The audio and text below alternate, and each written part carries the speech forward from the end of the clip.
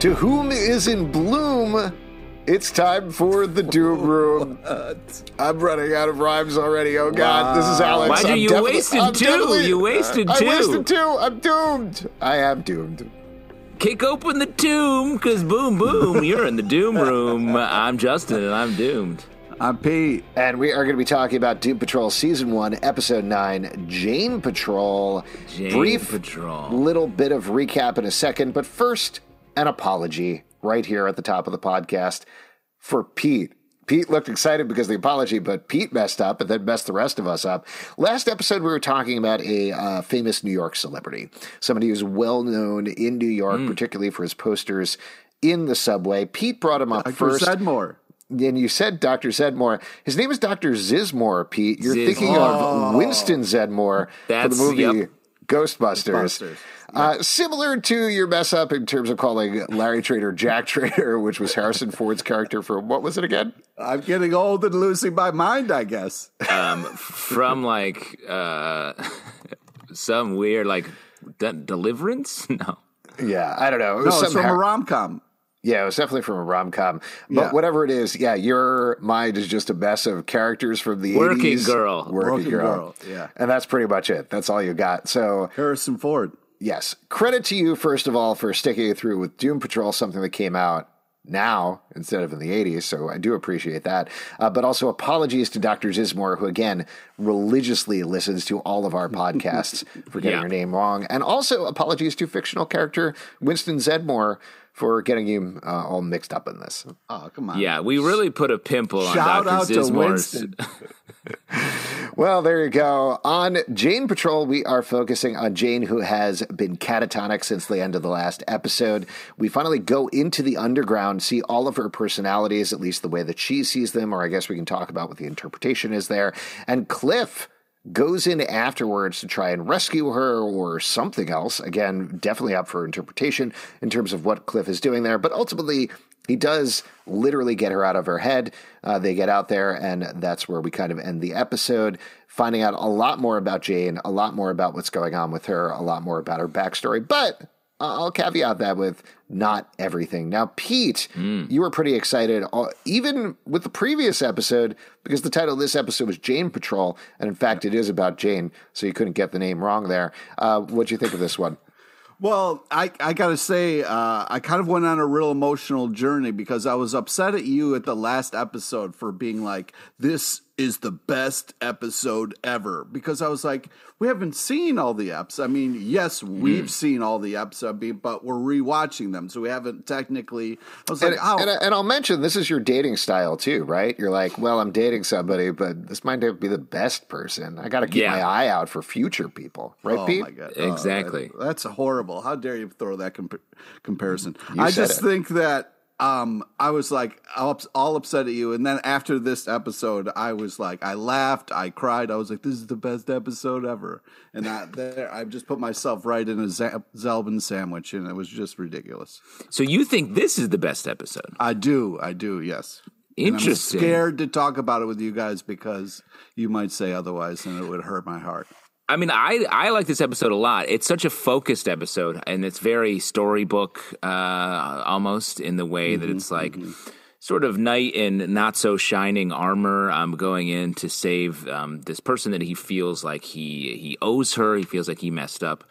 And there's some great twists and turns and sort of storybook. The moment where Cliff confronts Black Annis, and she's like, no man may pass, and he peels his skin off. Face Off. Yeah. Which was cool. Like, what a call out to an amazing movie, Face Off. Sometimes you just got to rip your face off. Wow, all the way to the 90s, Pete. That's awesome. Yeah. Good for you. Famously, I think that doesn't happen in Face Off. No, they don't. No, they change faces in Face Off. They change faces, but they don't peel each. They don't trade them back and forth. Yeah, it's the same thing, guys. You know what I mean? Like, one's more clean. I'll tell you what, but you're ripping faces. I don't remember a lot from my past, much like Jane herself, but I do very vividly remember walking into the movie theater that summer and seeing Con Air poster on one side, Face Off poster on the other side. And I was like, where do you go? What a summer. Wow, what a choice. What an option. Real selfish choice there. Yeah, we've all been through face-offs. Yeah, did you see that version of Sophie's Choice where the Nazi general is like, which Nicolas Cage movie do you want to watch? And she's like, no, I can't choose. Cut them in half, I guess. Is Same result. Same result. Yeah. But what I was trying to say was the moment, and then he proves the only way he can advance is by proving that he's not a man, and it's proving that he's the only one that could really save Jane in this moment. And really sweet moments like that, I think, populate this episode. So I did enjoy it, but it doesn't have the whole team. It's not a true Doom Patrol episode. Well, I feel like people are contributing, and as you saw when they got back to the room, shit went down. Something happened, and I feel like we'll maybe learn about that next episode. Yeah. So I can't tell whether you're saying that as a negative point or not, Justin, but I will say I think it actually is to the credit of the episode. We were talking last episode about how nice it is that the show has been doing a thing that's very typical of shows, but too few shows actually do, which is mix up the characters to see how they tick and push them in different directions. Like last week, getting Cyborg and Larry together while Rita and Cliff are together going after Jane. So getting all these mix-em-ups really lets them explore and differentiate the characters. But coming right after that, I actually really liked having a focus episode that drilled down very hard on the relationship between Cliff and Jane, as well as Jane's psychosis is probably the wrong word. Internal relationship struggle. Well, and I'm not saying it negative in any way, because I really agree with you, the focus that this show does and the confidence with which they're like, no, we're just going to do this. I was just saying, to call this your favorite Doom Patrol episode, it feels like it doesn't have the whole patrol. We're on Jane Patrol here, so it's it feels like it's not an emblematic episode for the series, and that is no criticism of this episode. Now you're being me after last episode, like criticizing Zelvin for picking his favorite. Well, but Pete does the same thing. He coaches a girls' badminton squad, and he's always like, man, this is my favorite team ever, but specifically Samantha and Angela. Don't bring the Philly Roughnecks into this, okay? They've got a sweet season going, and where are you you're ranked not going to jinx it. You're ranked number 5, right? Yeah, in the nation. And you're jumping on a plane to fly to nationals over the Canadian Rocky Mountains, right? That's not. It's not. I don't want to put that out there. Okay. And just to also clarify, there are 5 girls badminton teams in the United States, right? Come on, man. There's 20. Does your team is into eating each other? Like, if there was a tragic plane crash, would Pete you think doesn't know what you're talking about? I know. I like that. I like that he doesn't know what I'm talking about, because I think he'll answer the question honestly. Do you think you or any of the team would eat another human being? No. I guess we'll see. Yeah. Do we have to rip somebody else's face off? I don't know. But coming soon to Showtime, Philly Roughnecks. Oh boy! All right, but yes, so I do. Yes, go ahead, Pete. We should take it back to the beginning here, because even at the start of this, the previously on is all Jane stuff. It's all Jane stuff. So it was a huge shocker. I couldn't believe this is great. I sat down, I paused the episode at that point, and I wrote a very long email to DC Universe Infinite, which doesn't even produce the show anymore. And I was like, thank you. Thank you for giving me the scenes in the previous line that are applicable to the episode, so I understand, because too many shows, like I'll turn on an episode of what's a popular show? NCIS. I'll turn on NCIS. And the previously on is all scenes from Young Sheldon.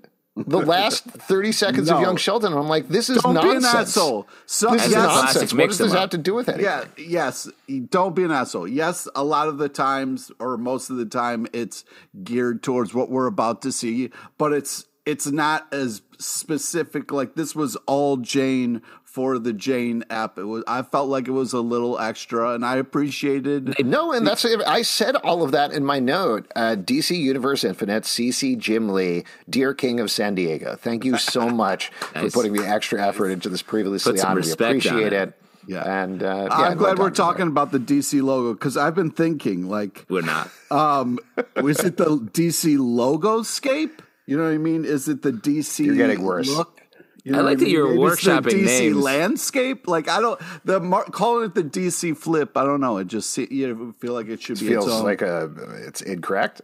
Well, it's because Marvel does the Marvel flip, and then calling it the don't. DC flip just because Marvel did it. I don't know. Sorry, I just went into my underground and threw myself in my own personal well based on this conversation. But can we talk about, so in this episode, I thought they did a really great thing by, we get to meet all of the different personalities within Jane. And we got little titles to explain who they are. But I love about it is they didn't feel forced to have Diane Guerrero play all of them. Yes. I feel like that would have been annoying and not necessary. Because we're seeing what they really look like who, not just kind of like her. Yeah, like some of them couldn't be, like the nun. Are you fucking kidding me? Did you see that nun with the chainsaw? Honestly, nun. When I saw what all the fuck was that? When I saw these people, I was like, this is the Suicide Squad movie that Pete is dying to see. It's just all these Jane personalities fighting each other or whatever. And I wrote them down. We've got Karen Hammerhead, Kit with the gunstick, Scarlet Harlot, Lucy Fuke, Silver Tongue, Jill in Irons, Mama Pentecost, Baby Doll, the Nun, Pretty Polly, Flit, the Secretary, Driver. The Secretary was intense, man. Yeah, what's her deal? Yeah. Black Annis, the sisters. Whoo. The sisters, I couldn't even look at the sisters. Like they had to go to separate shots of their head because it was like too creepy. I really like that choice as well, and I think you are expecting to see Diane Guerrero because that's what we've seen. But doing it internally like this, it makes sense on a bunch of levels, not just from a story perspective, but also from a production perspective, to not have to double her 30 times in there and get her into different makeup. It's very smart. What did you think of the fact, though, that some of the doubles are Jane, but not all of the doubles are Jane? Well, I get Karen was played by Diane because we follow her into the underground. So I think it makes sense to do that just for clarity. And I think we want Jane herself to be played by Jane. Right. And it may be if I were to sort of read the tea leaves, it may be that there's something about the personalities that were played by Diane Guerrero are closer to the surface or a little more functional, closer to the core. Driver 8, sort of a functional person, like makes things happen, takes it to the surface. So maybe that's the sort of through line there. If I was reading the tea leaves, so to speak, I think maybe they asked her, like, hey, do you want to play a couple of these, or what are you thinking, I mean, I know you're joking, but that might have at least played part of it of like how many Dianes can we actually have in this episode in terms of the schedule, in terms of everything going on, and sort of figured out at least in part from there. But I do like your theory, Justin, that they are the ones that are closer to the surface, and all of it makes a lot of logical sense. It also allows them to create these very weird creatures like the sisters and Black Annis that are very cool.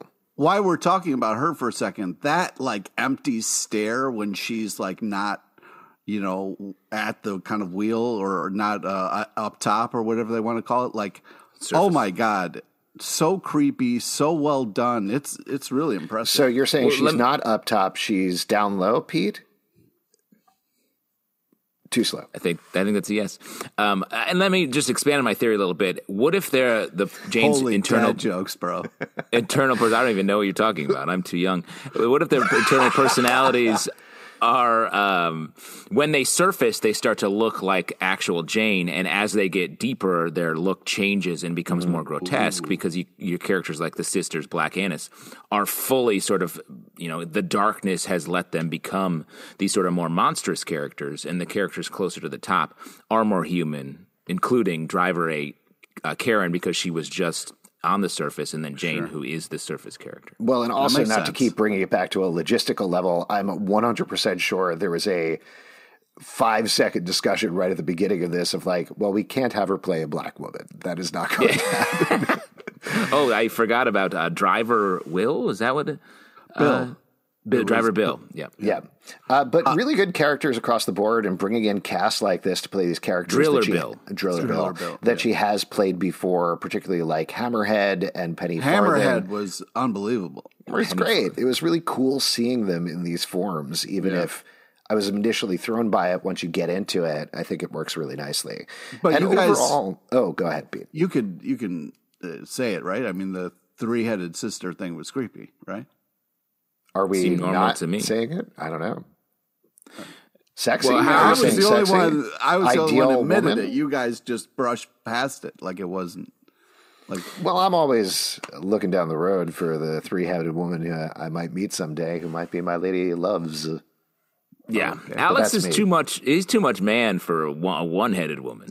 He wants to chat it I up. don't even know what we're. The three-headed woman. Yeah. Three-headed woman, 6 ears. Let's talk. Like I always say, regular dog in the streets and a Cerebus in the Oh sheets. wow! Nice. Cerberus. I'm Cerberus. sorry that I did this and started Also, this bit. you really put the dog into a sexual metaphor in a way that I didn't expect. I was having a little trouble there. I came up with the second part, but couldn't figure out the first part. Hey, you got us Also, there. couldn't and- figure out the second part. Yeah. Well, you took us there, and nobody wants to be there. So great. Yeah, good times. What did you think about the overall structure of the Underground? I'm curious to hear from you, Justin, particularly because this is your first time going through it. We've had a lot of teases there. We saw the map outside that Niles Calder put together. But how did you feel about how it worked beyond the different Janes? I like it. I like that it's a journey. I like that we sort of get to see Jane going on it and learning about herself, and Cliff as well. And he gets to bring that sort of slightly different knowledge that he took in to her to help her in the climax of the episode. And, you know, like I said, the storybook nature, or the sort of like, I think I've made this comparison before, like the movie Labyrinth, or a movie like Neverending Story, if anyone's seen that recently. Like it really, Atreyu, we get to go on a little journey there, which I thought was cool. And then the other part of the episode, I mean, there's a lot of different things that we could talk about, but overall, there's a lot of talk about Jane and these different personalities and who's driving the main personality. But we also get a follow-up on the sweet, sweet baby thing a little bit, that we don't get complete answers here. I think you could probably... I think we get enough. Well, how do you feel about how that's treated, and what was your take on it?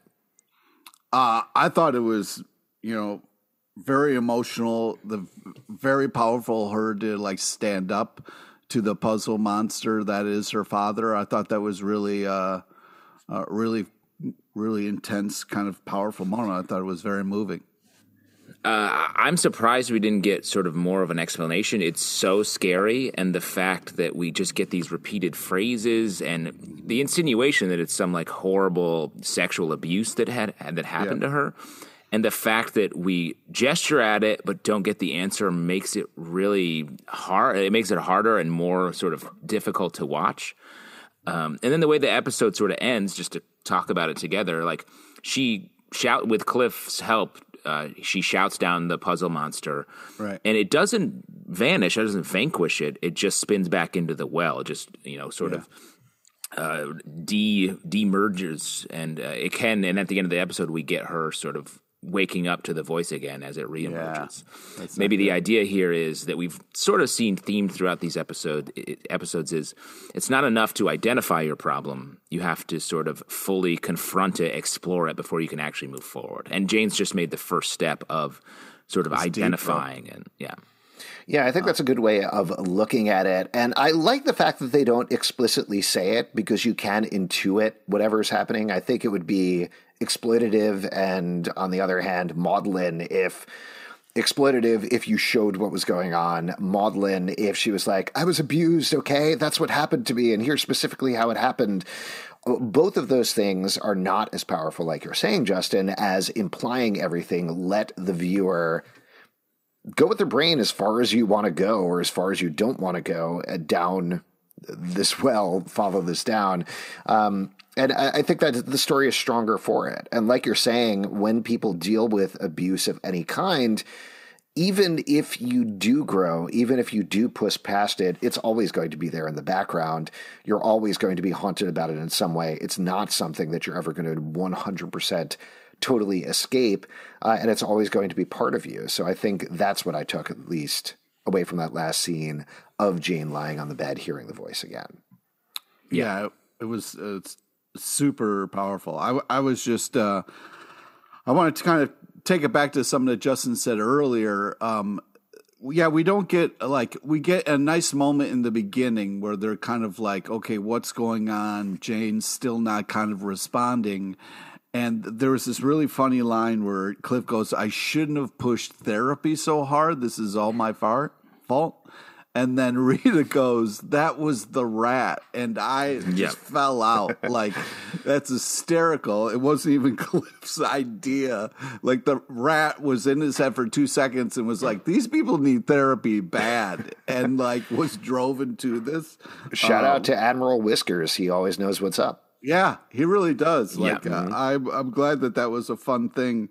And then it was like a callback later. But I also love the Magic School Bus style and the fact that, the light being was like, all right, if that's how we got to do it, let's go. Well, it was really funny to have, because Cyborg suggested it, and then Larry's like, that's stupid, and then it instantly happens. Like, that kind of, let's just try stuff out, let's get a little bit weirder. That's what the Doom Patrol's all about. And then, later, Cliff being like, how did you even get here? He's like, a Magic School Bus? It was just funny. Well, let's talk about Cliff then, because that is the other part of the episode in terms of his relationship to Jane, but also his relationship to himself. We talked a little bit about the Cliff getting his skin ripped off thing. My interpretation of that was that Cliff is Robot Man now, that he gets in there and he's thinking of himself as this human, and it's very fun to see Brendan Fraser again. Yeah, it was so great. So good. But that ultimately what he realizes, no, I'm a better version of myself as a brain in a jar than I was as a human being. Did you guys get the same thing from that? Well, yeah, he had to kind of like evolve to be able to get kind of past the scissors lady, and it was I thought it was really kind of crazy to realize like he used to be something else. He's like, but I'm not that person anymore. I thought it was pretty cool. Yeah, I mean, I agree. Like, he is who he is, and his acceptance of that gives him power there, because Jane is struggling with that acceptance, I think, in a lot of ways, and that's what the trauma that she experienced has caused her personality to fracture, and if she can accept that, maybe she can sort of have more control over that in her life. Well, Justin, what about Cliff's relationship with Jane? Something that we've talked about a lot here on the podcast, because there's a couple of different iterations here. I think very rightly we've talked about, is Jane actually Cliff's daughter? Is Jane his surrogate daughter? Does Cliff want Jane to be his daughter?